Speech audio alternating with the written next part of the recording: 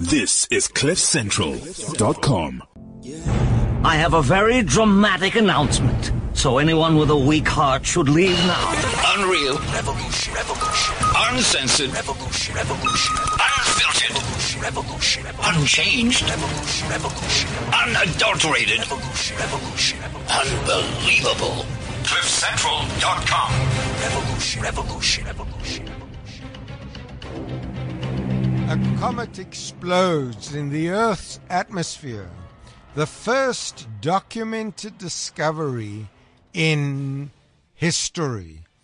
You are listening to Professor David Block, and I have the honor and pleasure today to take you through a fascinating journey both in cosmic space and in cosmic time. I repeat, comet explodes in Earth's atmosphere. The first documented discovery in history. And this has gone viral. But before I tell you much more, contact details on cliffcentral.com. To reach me in studio, you are listening to Professor David Block, and I am at 0861 555 189.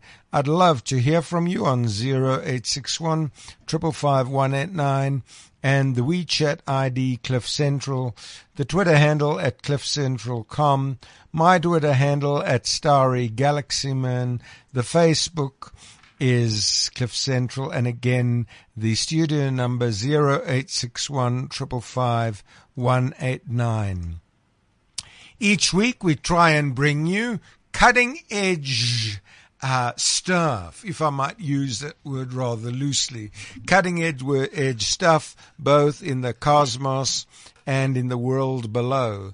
Now, Duncan, you must, of course, you're just so much younger than me, we would call you a spring chicken in the story. But you must have heard of a young pharaoh, a young Egyptian boy named Tutankhamun. No, definitely, Professor. Yes.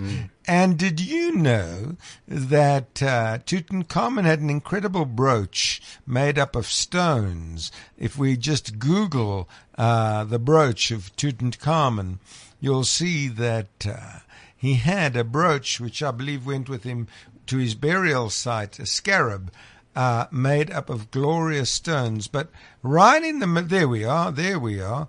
Now, right in the middle of that brooch, we've just Googled brooch of Tutankhamun, is a big yellow stone. Now, Duncan, where do you think that stone comes from? I mean, what do you think it looks like? It looks like something that would come from the bottom of the sea, Professor. Something like from the bottom of the sea. Well, there's a riveting story which has gone viral. It's on National Geographic and elsewhere. That's the result of a comet which has struck the Earth. And I don't believe that anybody at the time of Tutankhamun would have known this, that they're actually picking up the result of a comet which struck the Earth. I mean, that is the first documented case of, first documented discovery in history of a comet. Now, let me just lead you into the story, if I may. And so I've got the same little on my laptop, first evidence found of a comet strike on Earth. Just going to National Geographic and typing my name, David Block. I'm going into another slide now. Here's the Pentagon Post. So that's quite interesting because the Pentagon Post is always something which is only attracts the most recent of stories and perhaps the best of stories. So let's look what the Pentagon Post has to say. What does it say, Duncan?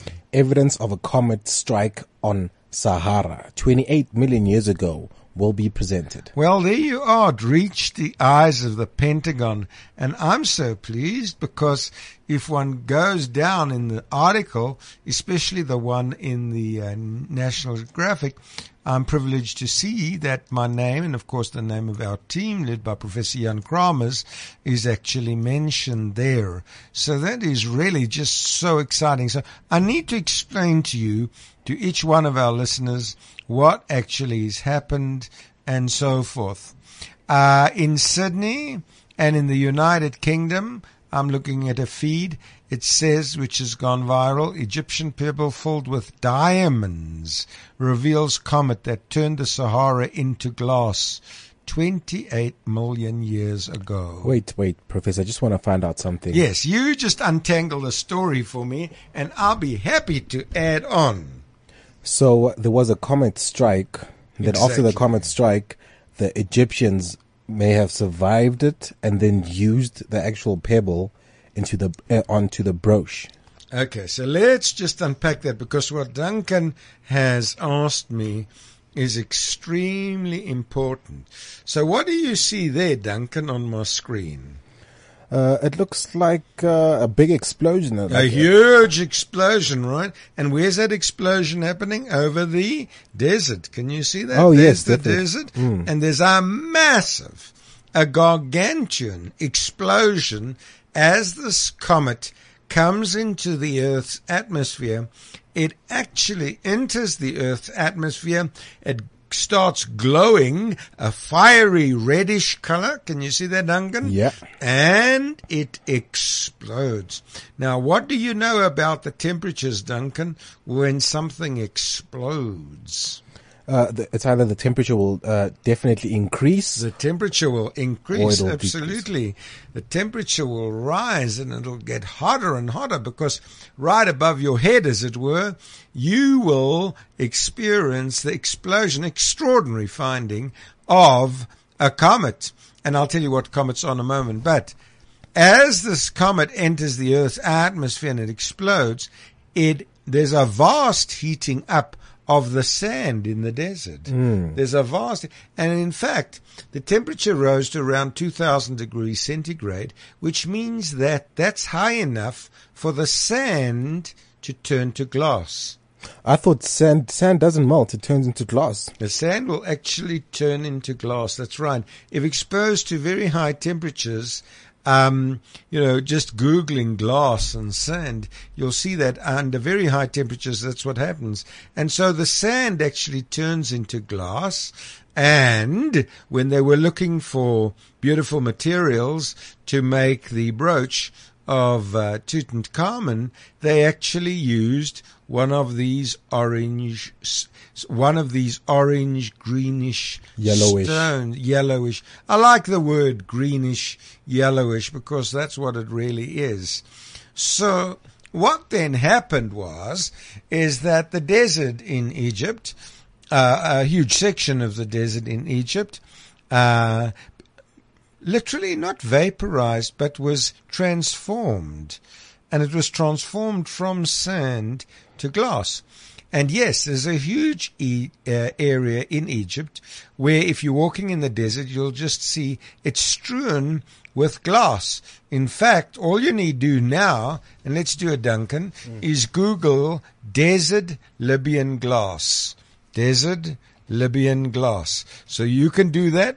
And Duncan's doing that. The desert Libyan glass. Libyan desert glass. See, Duncan, there we are. I see it, Professor. So are you saying that these are the stones that were caused by the explosion? Yes. But they're not Yes. stones that fell from space? Yes, exactly. That's exactly right. Is that these are not stones. These are stones. These are not stones from space. These are stones as the result of heating of the sand. In other words, the comet came into the Earth's atmosphere. It exploded. It heated up the temperature of the sand to around 2,000 degrees centigrade. The sand turned into glass. And you've actually got this glass, which Duncan has brought up. What color would you say best describes it, Duncan? Greenish, yellowish, whitish. Yes, there's a little bit of white there, Yeah. but certainly green and certainly yellow. And that's what you see if you walk in this area, is this Libyan desert glass. And of course, it's very unusual to find glass in a desert. I mean, come on, here's a place of desert, no wind, very little wind perhaps, well, certainly not much water. But, how do you get glass strewn over a very, very vast area? Well, the discovery led by Jan Kromers is that the sand makes such sense. The sand was vaporized, but nobody knew why until we all probed this and found out that our discovery explains it all. First published 2 years ago. It's interesting, Duncan. It's been followed online to date by over 45 million people. People are interested. And that's what I love about all our listeners today, is that people are interested. And that's what I love in talking to each one of you, is that people are interested. There's a niche market out there of people who are exceedingly interested in things astronomical, things to do with our futures, things to do with our past, things to do with looking up. And I'm just so excited to be part of a discovery which has been seen by over 45 million people. But what's so nice, Duncan, is that we can chill at cliffcentral.com and we can actually discuss it live.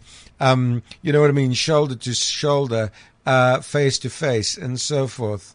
So, the area, where is it located? It's located in the southwest of Egypt. The southwest Egyptian desert is strewn with this glass, scattered over an area of 6,000 square kilometers. I mean, that's really just vast, Duncan. That's awesome.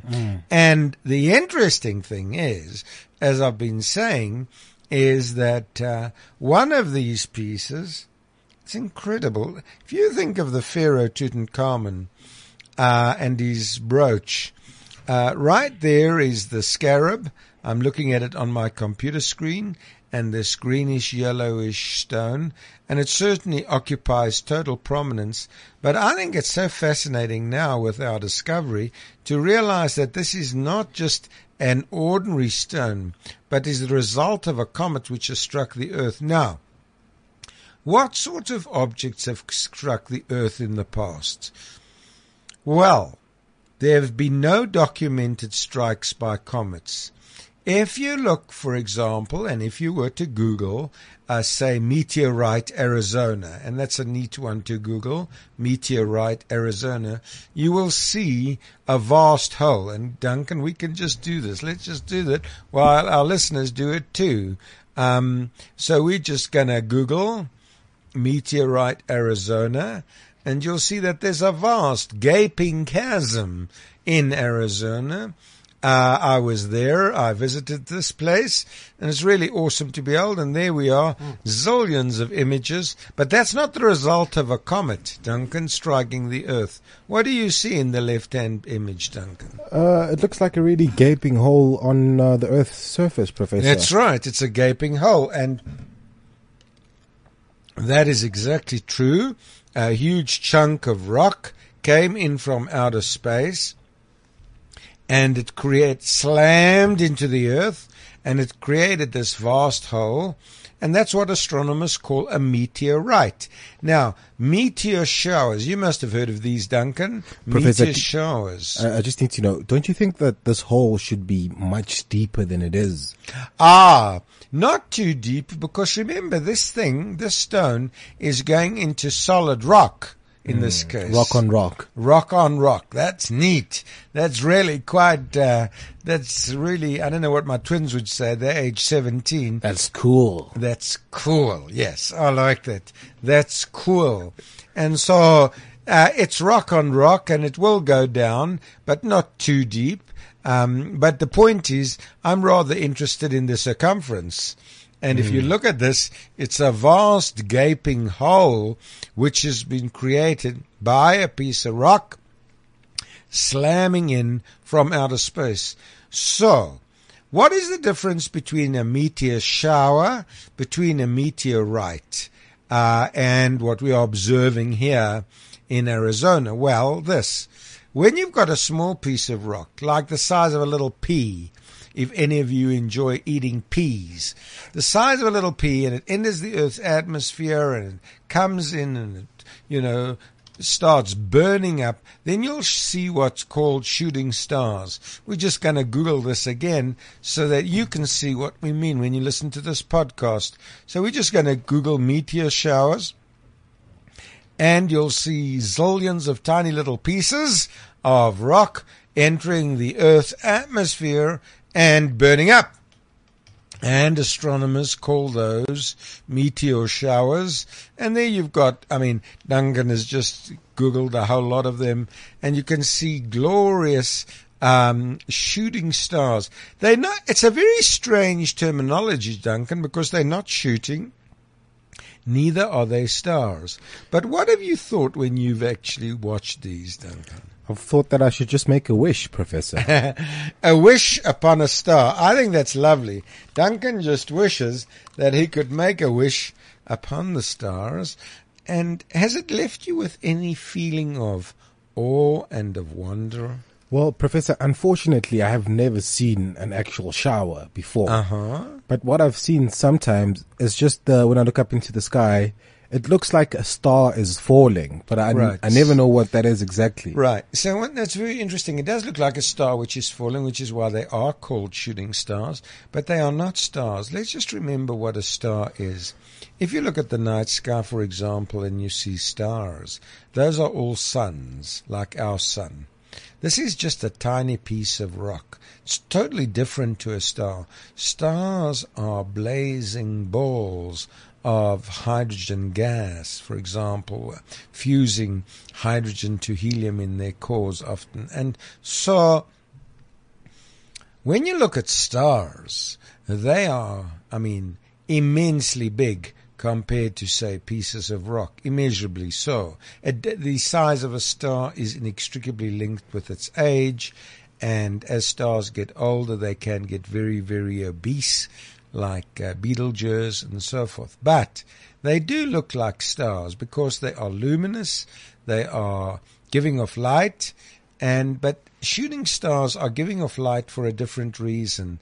The reason that in the screen before me I see streaks of light is that tiny little particles the size of peas or pea-sized fragments are actually entering the Earth's atmosphere, burning up and creating that whoosh effect as they burn. And I loved what Duncan said is that, it's his desire then to wish upon a star. Oh, Duncan, that's just awesome, to wish upon a star. So we're going to have some cool music. I don't know what Duncan's chosen today, but I think that whole theme of wishing and stars needs some spacey music. We'll be right back. Holy God, holy and mighty,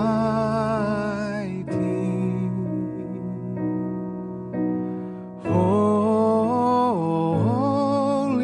immortal one, have mercy, have mercy on us.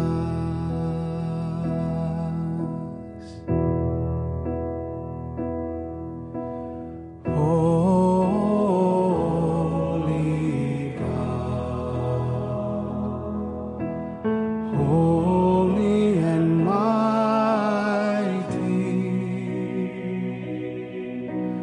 holy immortal one, have mercy, have mercy on us.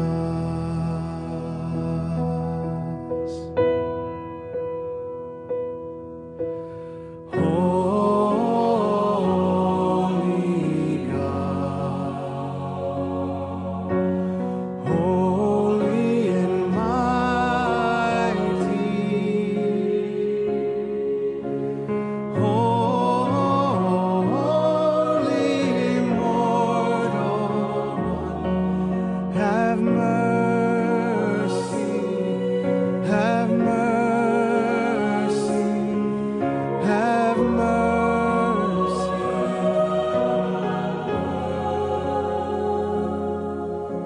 have mercy, have mercy on us.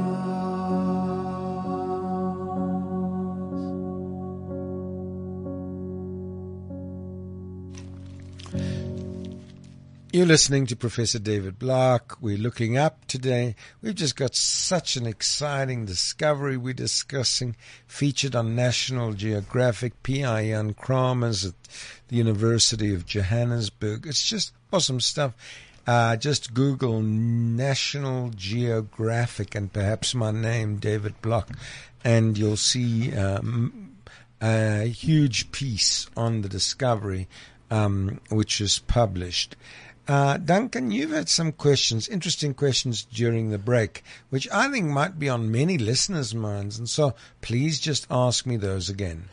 Professor, I just want to find out, is this the actual comet that killed the dinosaurs? That's a very interesting question. Is this the actual comet that killed the dinosaurs?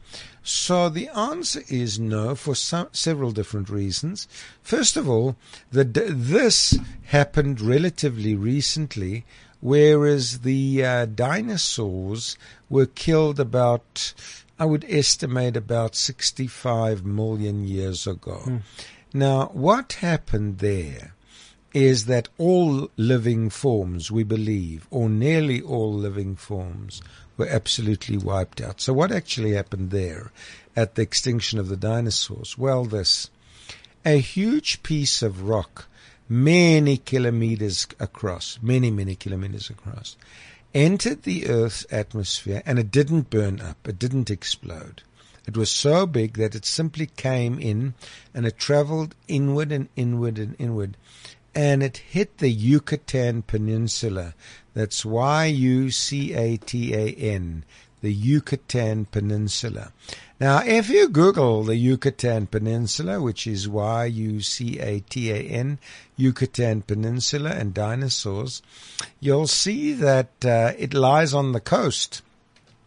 Peninsula, the Yucatan Peninsula, lies just on the coast and just in Mexico.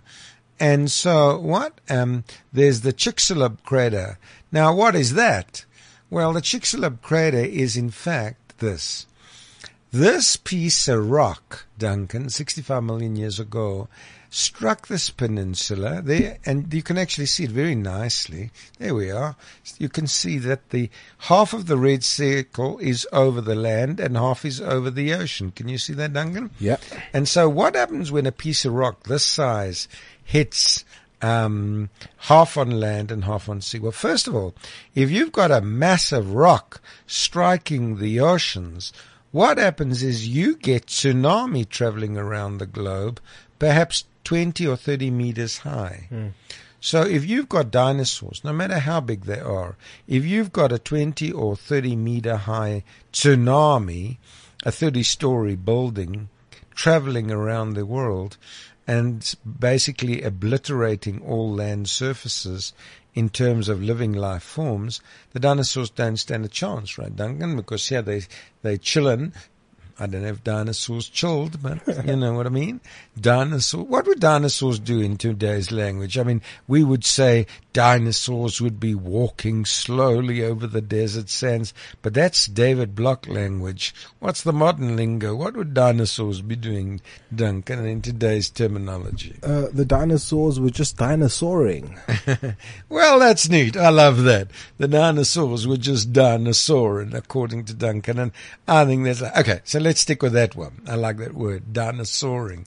So these dinosaurs had just had a nice big meal, perhaps. They hadn't quite eaten Duncan because Duncan hadn't yet existed on the planet Earth 65 billion years ago. But maybe they went for his mother. I'm not sure. But the interesting point is this, that the dinosaurs were simply dinosauring, whatever that involved. Is left to the imagination of what was a Jurassic Park and many other movies. And so they were dinosauring, and then suddenly these waves came approaching them, sort of 20 to 30 stories high. Well, that, of course, would obliterate them totally. So that's what would happen when a piece of rock hits the oceans. Now, when a piece of rock also hits the land, it creates a tremendous amount of dust.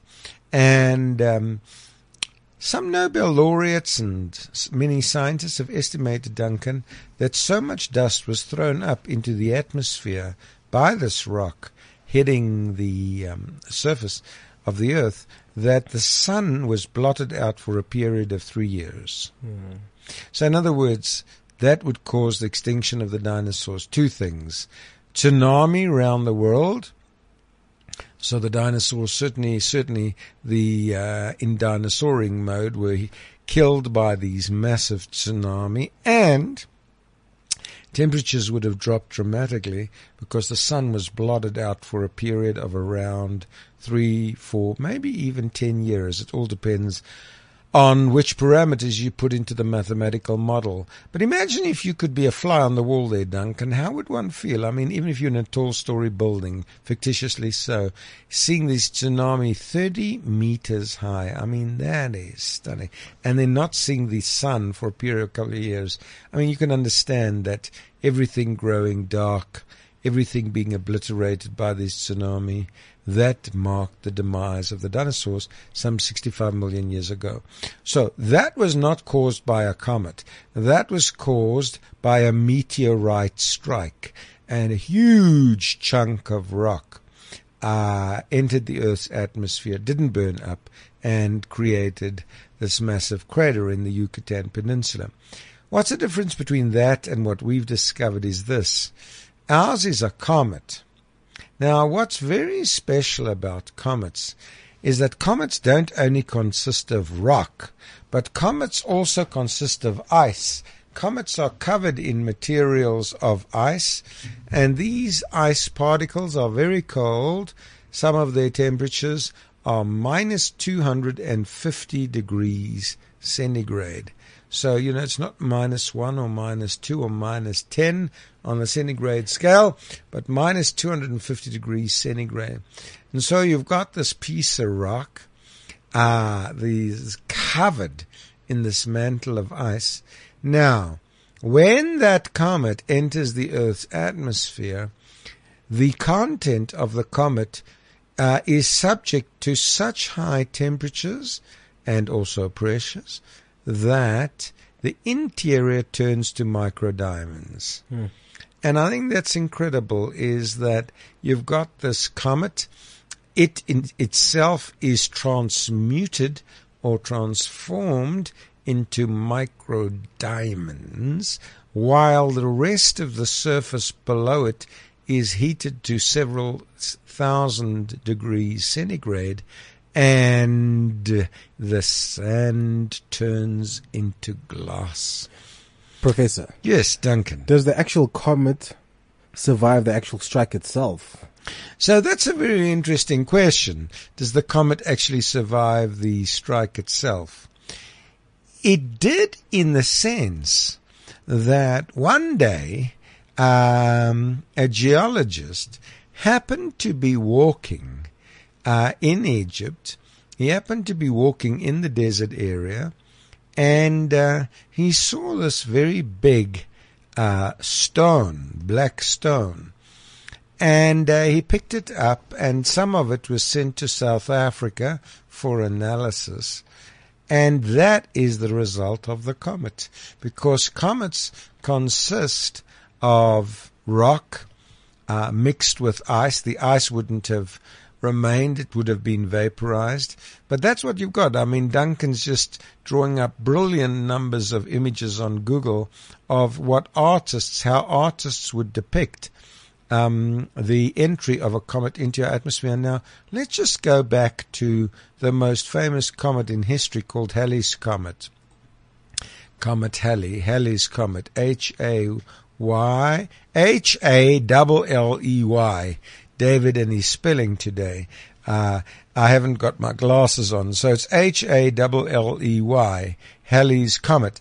And that's the most famous comet in history.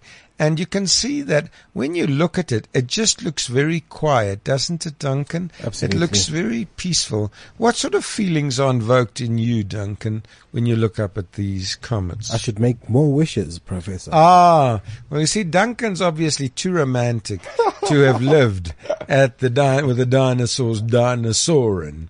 Especially if you look at his WhatsApp profile, then you'll realize that Duncan lives in a world of romance, whereas the professor tries to live in a world of romance and also of astronomy. And so I applaud Duncan. I think it's so lovely. I think it's lovely to meet people who are so passionate about their families and so on. Duncan has a little saying in his WhatsApp. I WhatsApped it to my friends, but I hoped it wasn't a message which shouldn't be sent to everyone. But the interesting thing is that when you look at comets, they do look so quiet. They do look so beautiful. They look so peaceful. They do look so quiescent. But Duncan, can you ever imagine, or could you have ever imagined that one of these comets could actually be attracted by the Earth and actually explode and that's the new story, as it were. They do just look so incredibly, not far away, but so majestic with their tails. Now, why do comets have tails? I think it's caused by the movement and the particles that are slowly just being removed from a comet while it's moving. Well, that's very interesting. But think of this, Duncan. Comets don't have tails far from the sun. Comets only have tails close to the sun. Remember I told you that comets consist of a lot of water ice. So when comets come close to the sun, what happens is that the water starts heating up, right? And it evaporates. And so it starts flowing off into space. And it creates these huge, beautiful tails. In other words, what are those tails? It's really signifying that a huge amount of water ice has started evaporating. And this ice mixed with dust evaporates and creates these incredibly long, beautiful cometary tails. That's what Comet Halley is so famous for, is its beautiful sets of tails. So the important difference between a meteorite and a comet is this. Comets consist of a lot of ice. Okay. Comets consist of a lot of ice, Duncan. You've got the central core, which is rock. But comets consist of huge amounts, relatively huge amounts, of ice mixed with dust. And how do we know this? Well, whenever a comet comes close to the sun, it forms these incredibly long, beautiful, flowing tails. And that is exactly what you are seeing as you look at them, are these beautiful heads, or heads of a comet. And there's these incredibly long, quiescent, tranquil tails, as it were. Now that is actually what struck Egypt, is that a comet entered the Earth's atmosphere and exploded. Now you can imagine when something of this magnitude, Duncan, actually enters the Earth's atmosphere and explodes. On my laptop screen, I've just got an image of this cosmic dust. And what does that tell you? What does that invoke in you, Duncan? It really, to me, it looks like the end of the world. It's interesting that you say that, because it looks ethereal. It almost looks like science fiction. It looks beautiful. It looks surreal. I think the English word surreal would be appropriate here. I don't know what the modern word would be. Duncan, you tell me. How should my twins feel when they're looking at this, as if they're in Star Wars or? They would say it's unbelievable. Well, I won't repeat that, because, my tongue doesn't do the twisting Duncan's young tongue does. My tongue is more, I suppose, I can't do all these clicks. I wish I could do all these clicks. I just think living in Africa is such fun, and if I could do all these clicks, but I think I must have disgraced Mr. Mandela many times when I tried to say, so how do you actually say it, Duncan? It's Xhosa. Yeah, these clicks, they're just magical. I just wish I could do them, Duncan, but the professor needs help and many lessons. I've got a question, Professor. Yes. It seems to me that the science world is maybe too focused on a comet hitting Earth. Is there anyone who's observing comets potentially hitting the sun, or is it just too hot to be hit? Okay, so that's a very interesting question Duncan has raised, is the possibility of comets hitting the sun. What would be the consequences? What would be the consequences is basically they'd simply fry up. So if a comet were to hit the sun, it would simply vaporize. These comets are so small in comparison to the size of the sun.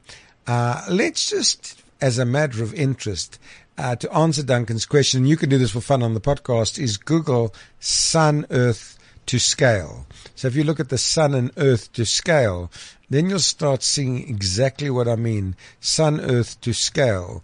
You'll see how, I think you'll get a feeling. There we go. There's a lovely image right there. Duncan's brought up the first one on the left, upper left, Duncan. Wow. Is you can see that the whole earth is minuscule. I mean, if that's the size, the sun, of an orange, the earth is like a little marble. Can you see that? Duncan? So a comet would just be tiny, I mean minute on this scale. I mean, comets are smaller than the Earth in terms of the heads of comets, in terms of the heads, not the tails, but in terms of the heads.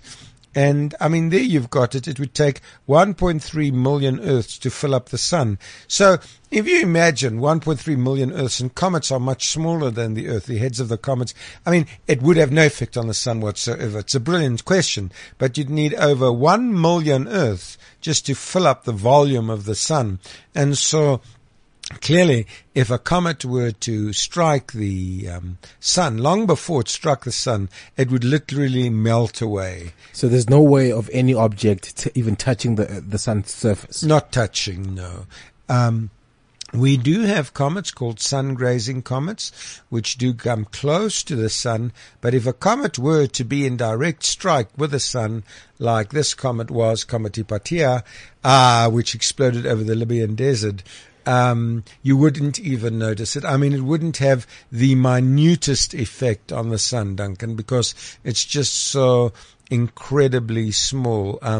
How many Earths would it take to fill the sun?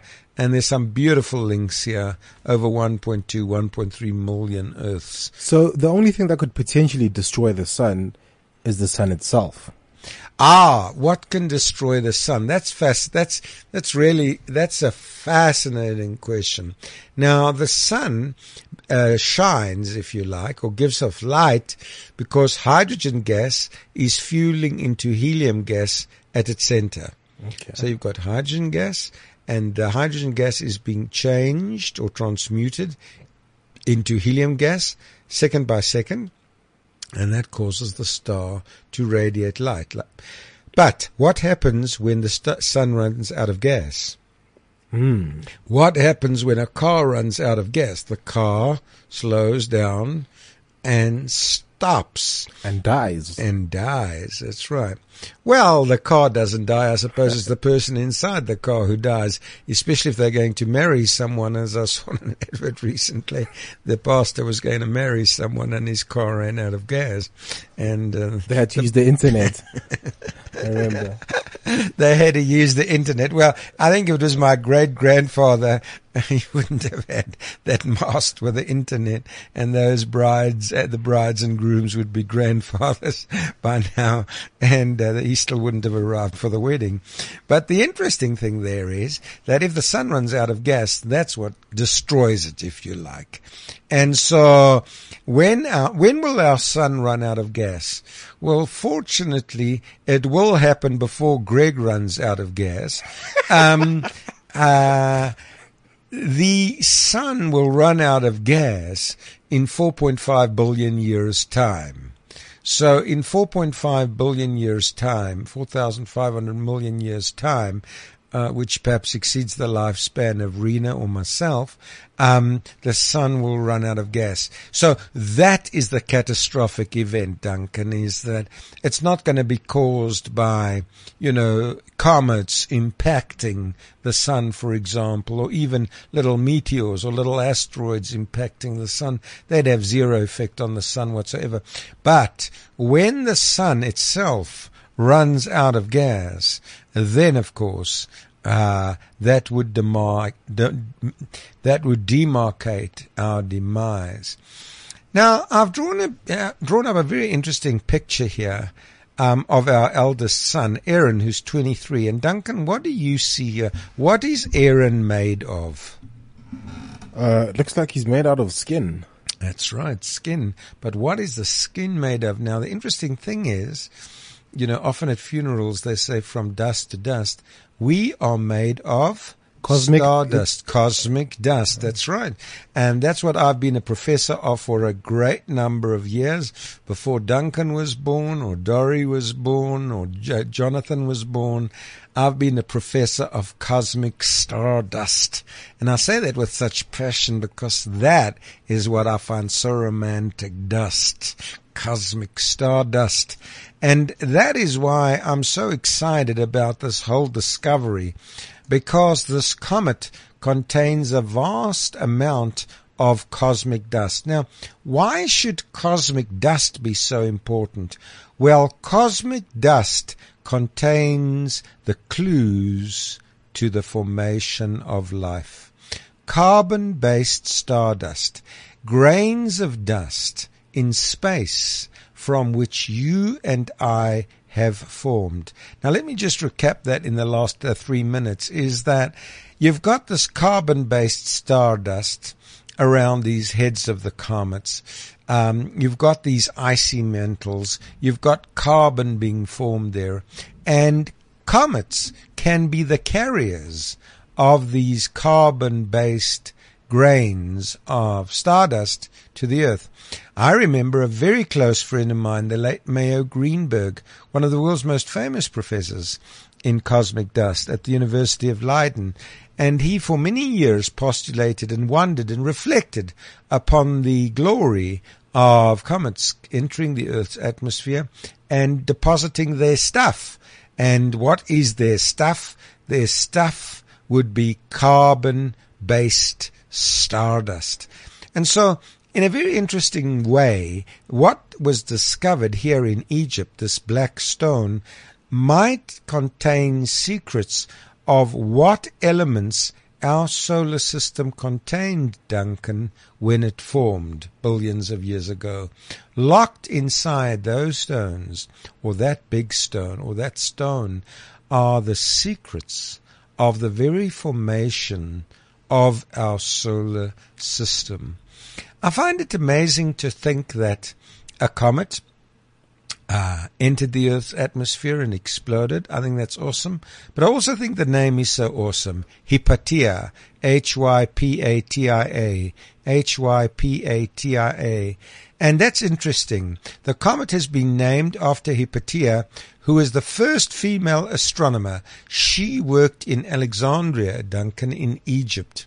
And I just think that that's so lovely, is that, for so many years, astronomy has been regarded as a male regime, or largely dominated male regime. But here the comet is named after Hypatia, an absolutely brilliant lady in Alexandria in Egypt. She was a philosopher of great note. She was a person who thought very deeply into the wonders and workings of our cosmos, suffered the most horrific death at the hands of fanatics, the most horrific death. But we honor her today, and I'd like to end off on that note, that we dedicate this feed to all our women out there who are looking up, and to think of this central thought. Pinch yourself as you're hearing my voice. You are made of stardust. This is Professor David Block. Until next week, goodbye. I was never brave. I was young, out of control, drinking, drowning, brewing the storm. I was never brave. Bengi Yikwala, buckled, crawled, crashed. I was never brave. Fled, bled, followed, never led. If only someone had stepped in, pulled me out. That's why I became the mentor I wish I'd had. Help under 18 say no to alcohol. Sign up at sabstories.coza. # be the mentor, a South African Brewers initiative. Christmas is on the way, and so is the happiest family event of the year, the Parkview Charity Christmas Market.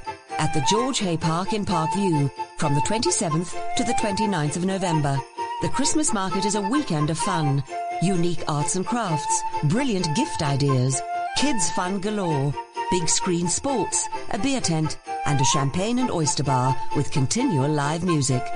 Parkview Christmas Market for a great time, with all proceeds going to charity. This is CliffCentral.com.